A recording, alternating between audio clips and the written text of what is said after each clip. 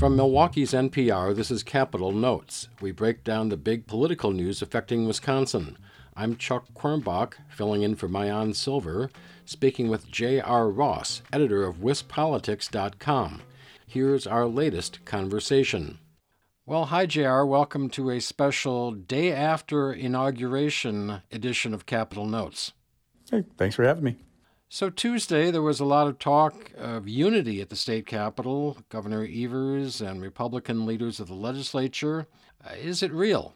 An excellent question. Evers, in his speech, kind of looked ahead after looking back. And when he looked back, he talked about why he won in his mind. The people basically agreed with him. They turned away from this kind of divisiveness and kind of hinting at these people who want to, overturn election results or all kinds of things, that they embraced the vision he had, and that they voted for him because he wants to do things like fully fund schools, like expand Medicaid through the Affordable Care Act. Like, basically, his agenda is what people really bought into, and he called for everybody to work together on those things, but he also dismissed, doing tax breaks for millionaires and billionaires. Also called on work to overturn the state's 1849 ban on abortion, which Republican lawmakers have talked about how they want to cut the top tax rate in Wisconsin. It's right now 7.65%. That would benefit those who are better off. It kicks in for people making around $370,000 as married joint filers. So that's not something Evers is interested in, but Republicans are. They want to push a tax cut for the top bracket. They say it hurts their competitiveness, especially for businesses, small businesses, that file their taxes as individual income taxes. Republicans have also talked about, Robin Vos said maybe we should add exceptions for rape and incest to the state's abortion ban, but he's expressed no interest in overturning it.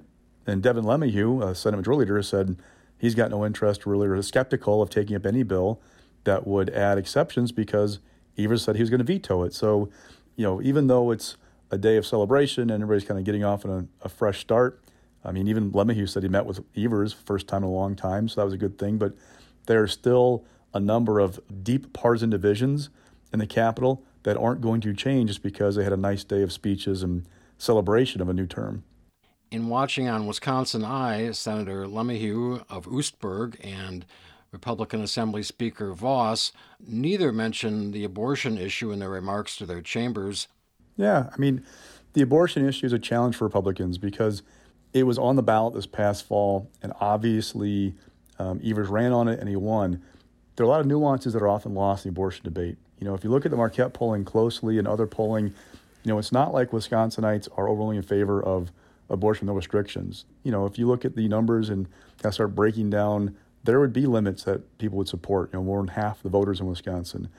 But for Republicans, there's a split in their caucus about whether they want to add any exceptions. For a number of members, the ban as is reflects their beliefs. So it might be a challenge to add exceptions.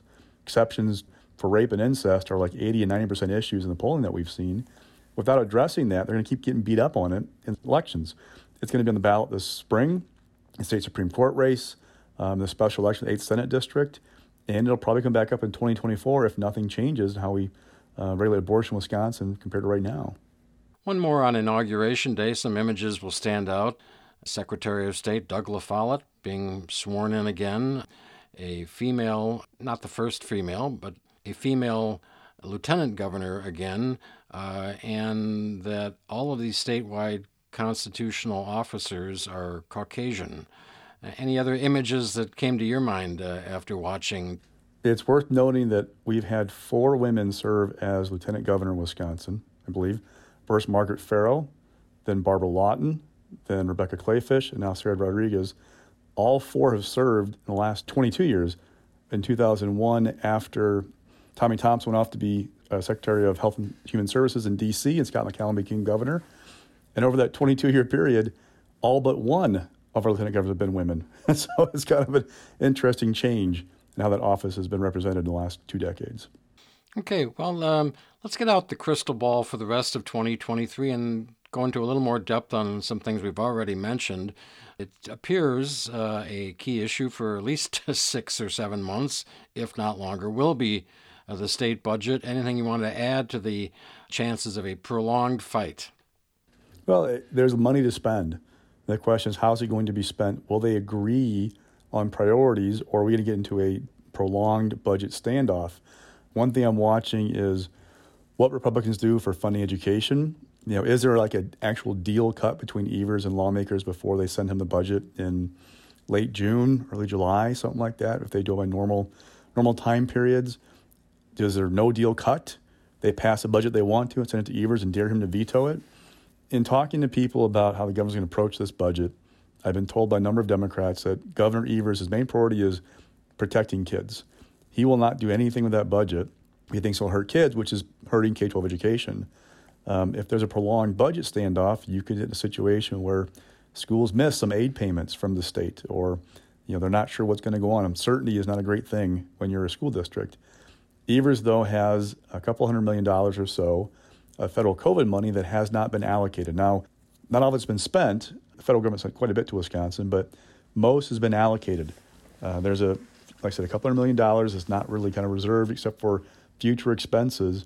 I bring that up only because it could give Evers a cushion to help schools if there's a prolonged standoff. I'm not saying he wants to do that.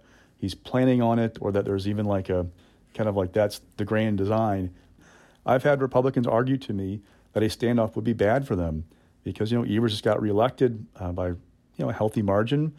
That a lot of ways going to push things like increased funding for education are popular. So if the fight is about school funding and Republicans want standing in the way, it might not be great for them politically. Okay, well, schedule your summer vacation carefully, depending on how things go. Meantime, though, we've got a state Supreme Court race this spring, and a tip of the cap, WisPolitics having all four of the candidates on Monday, January 9th for a question and answer session. How'd you do that?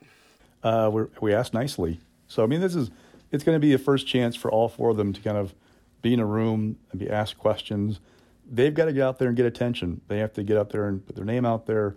They've got to raise money. They've got to raise their profiles. So this is a chance for them to kind of continue those efforts. And, two people want to hear from them. They want to hear where they're at on things. Now, asking questions in a Supreme Court forum are always a little tricky because they will not talk about things that could come before the court. But we'll try our best to try and get them to open about where they are philosophically about things and what you might expect from it if they become a justice in the state Supreme Court. And as we were talking about money a few minutes ago, there's going to be a lot of money in that contest, is there not? Oh, I expect it to be the most expensive Supreme Court race in Wisconsin history because of what's at stake.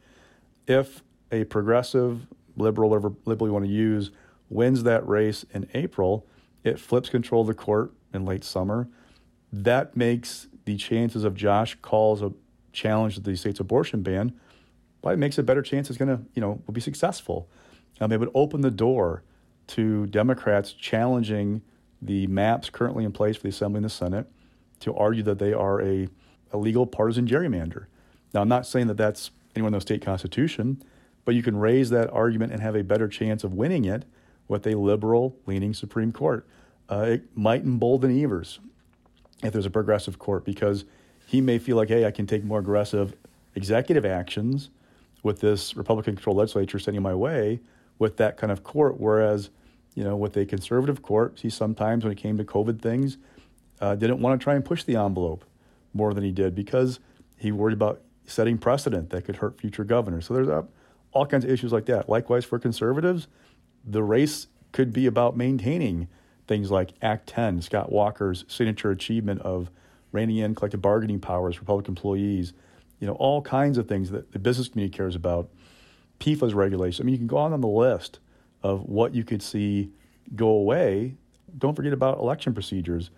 We've got to the point now that the Elections Commission, which is split evenly between partisan appointees, is not always the best functioning body in state government. Republicans have found it more attractive to take their issues to Waukesha County Court, lawsuit in circuit court there, than have it go to the Supreme Court, and they're okay. They got drop boxes, for example, banned in Wisconsin last year because of a lawsuit like that. So, if the court changes, it also would impact the 2024 presidential election, possibly, when it comes to things like how the election is administered. One more topic, at least sort of set in stone, is there's going to be a battle in the 8th State Senate district seat to replace retired Republican Alberta Darling. What's the latest on that?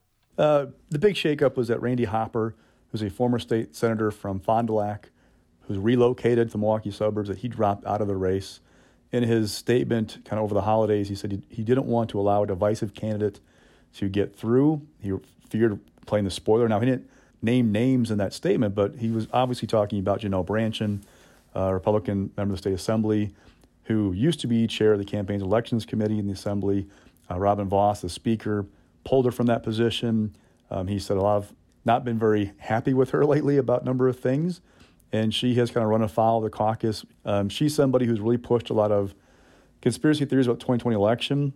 Donald Trump's a big fan of hers, and the Republicans who fear that if she gets to the primary, that she would make that seat more in play and possibly even lose it come April. Now, it's a Republican seat in a normal year. I mean, it's Ron Johnson got about 54% of the vote there. If you look at the matchup between him and Mandela Barnes in the Senate race and the governor's race, though, Tim Michels got 51.5%.